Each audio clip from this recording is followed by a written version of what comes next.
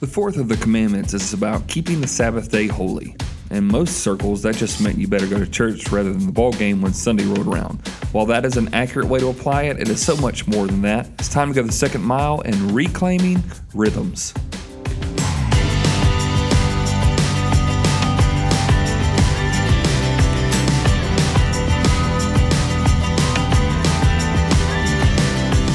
Hey, this is Travis Agnew. Thank you for joining me for another edition of the Second Mile Podcast, where we seek to live out the words of Jesus from Matthew 5:41, where he said, if anyone asks you to go 1 mile, go the second mile as well. And so as we're looking this summer at the Ten Commandments and their role in the life of the disciple of Jesus Christ, we are now looking at the fourth commandment on reclaiming rhythms on the Sabbath day. So we took the first episode of this podcast, looking at the Ten Commandments, and talked about what the Ten Commandments are supposed to be in our life, and then we've taken each week to look at each one. So if you hadn't had a chance to listen, you can pick up now or later just to sort of get the whole picture of what we're doing. But when we're looking at this reclaiming rhythms and looking at the Ten Commandments as a whole, the main piece that you want to remember is this, that the commandments are the rules we could not keep, yet it is the standard we must still seek.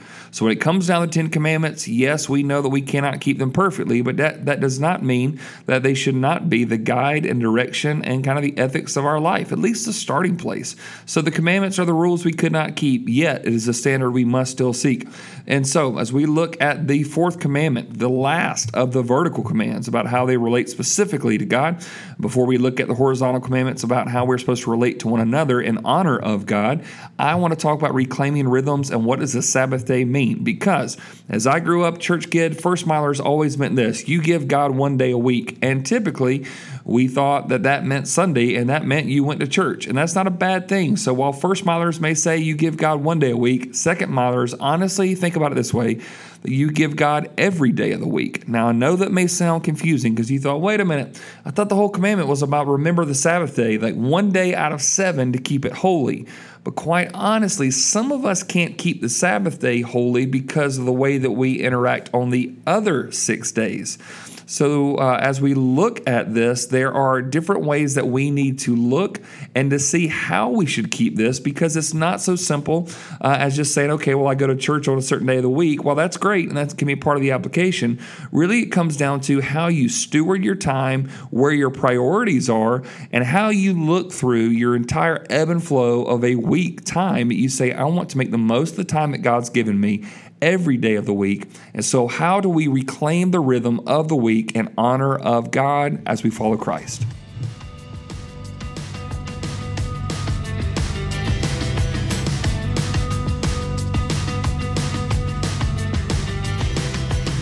So let's read it all the way back in Exodus chapter 20, where the Ten Commandments are next to the second commandment. Actually, this commandment is the longest by word as far as the description goes. You've got some that are literally 2 words in the Hebrew, like don't murder. But this one has a lot of words associated with it. And you think, well, gosh, this one almost seems like this one's the smallest of all of them, right? This isn't that big of a deal. It is a big deal. Let me explain why, but let me read it to you from Exodus chapter 20, verse 8 and following. Remember the Sabbath day to keep it holy. 6 days you shall labor and do all your work, but the seventh day is a Sabbath day to the Lord your God.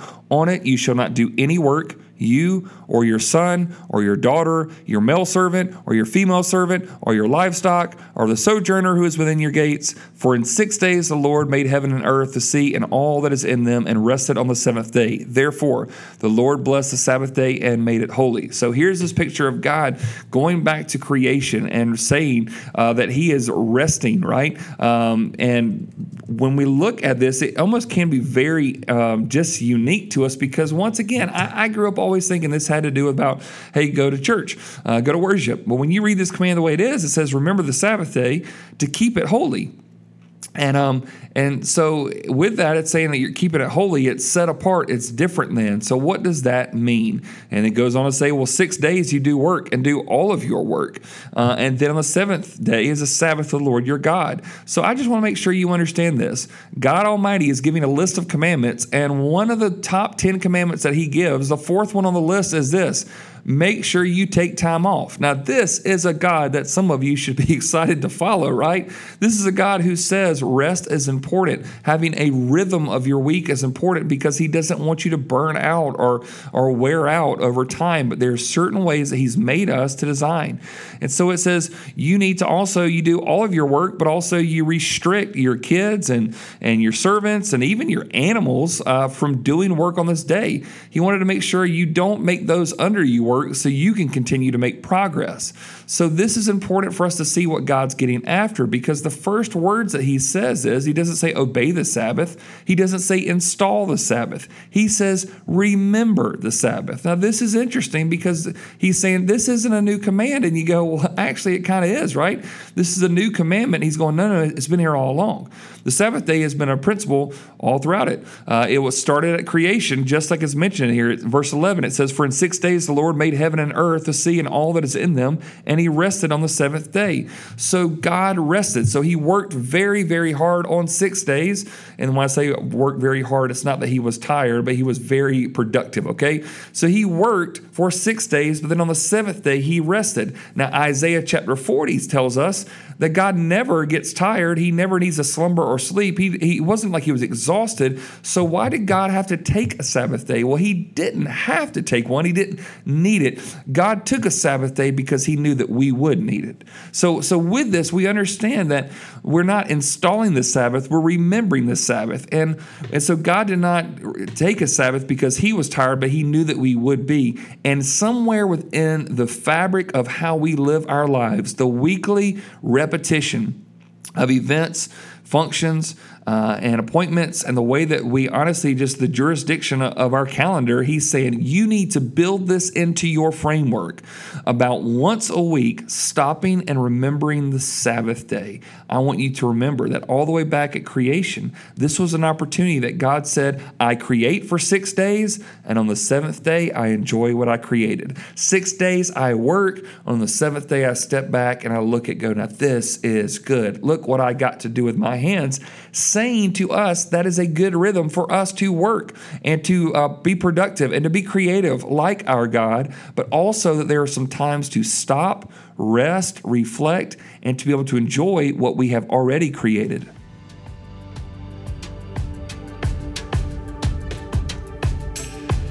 So the pattern that God gives us is a pattern of worship and rest. Throughout the Old Testament especially, he's going to talk about how you would see that the people would worship on the Sabbath day. In the New Testament, that was shown also through the Jewish people there that was a part of it, but also rest. And this is important for us to remember that he is once again saying, hey, remember the Sabbath. This is something I want to put in. There's worship and there's rest. So even the remembering, you go, okay, remembering creation, but is there another example of this? Actually, there is. 4 chapters earlier than when the 10 Commandments were given, there was something else that came out from heaven other than the 10 Commandments. It was called manna. So the people were out in the wilderness. They were beginning to get hungry. God had provided to take care of them, and the people began to think, we're going to starve to death out here in this wilderness. What's going to happen? And Moses prayed, and he gave them instruction and said, tomorrow morning you're going to find some bread on the ground. Once you pick it up, it's safe to eat. Trust me. And so the next morning somebody gets up and says, what is that? And the Hebrew translation literally is manna. Manna means what is that? It was bread that God had put on the ground. And he says, just eat enough for today. I want you to take care of your daily bread. And there were some people who said, oh, well, what if we don't get some tomorrow? So they stored some for the next day. And guess what? It rotted and would make you sick if you ate it. God had promised to give you daily bread, except for on the 6th day of the week. He said, go ahead and make sure you get enough for 2 days because I don't want you working on the 7th day. I want you to rest. And on that day, the bread didn't make them sick. And so as they stored it. So we see this, that God is saying this, I want you people to know that I want you to work hard for 6 days, but trust me for 7 days of provision. And that rhythm was put into the fabric of their DNA, which is hard because we want to think we're so important. We always have to be on the go. We always are having to produce. We're always having to create. We're always having to supply. We're always having to provide. And I know that just like me, you need 7 days worth of provision. You have 7 days worth of to-do list. And God is saying, can you trust me? That I want you to work really hard on 6 days, but trust me for 7 days of provision. Some of us struggle with the Sabbath because we're not honestly being contributing members of society for the other 6, that we rest too much on some of those days, that we don't really need that 7th day of rest. Some of us, I believe, are disobeying this commandment because we're not actually taking a day to do that. Now, this is where it comes down to, right, is that Sabbath is a get to in a world of have to, and it's a reminder that I have to tell myself all the time, I'm not as important as I think I am. God is needed every day of the week. I am not needed any day of the week, and God can provide for my needs. But the question comes down to this, that when should we observe the Sabbath? What about the Christian? Some people say, well, it's on Sunday, that's the day of worship. I can't say that when you get the New Testament, you have the people go along that. I can't say that that's a wrong way to approach it. The first day of the week in the Jewish calendar system was Sunday. The Sabbath was typically Saturday, but Jesus rose on Sunday, so that's when the worship time for the early church, they started meeting on Sunday versus Saturday. But I'll just be honest, my personal application, the way that I apply this principle in my own life. As a pastor, Sundays are not a day of rest for me. They are a day of worship. But what I try to do is that I see my day as Sunday as I'm full on and I'm working a lot of times, sometimes 9 and 10 hours, sometimes even more than that. It's not a day of rest. It is a day of worship. But I see my week as a Sunday through Friday where I work with every bit that I possibly have. And then from Friday night sundown to Saturday night sundown, I rest. I stop creating and I enjoy what I've been able to be a part of creating. I stop working and I enjoy some of the things that I get to work on. I take longer walks. I go on bike trips. We cook longer meals. We enjoy card games. We do things just to remember the beauty of creation. And so we remember the words of Jesus in Mark 2:28. So the Son of Man is Lord even of the Sabbath. And however you choose to apply this, you remember Romans 14:5. Whatever you do, be fully convinced in your own mind.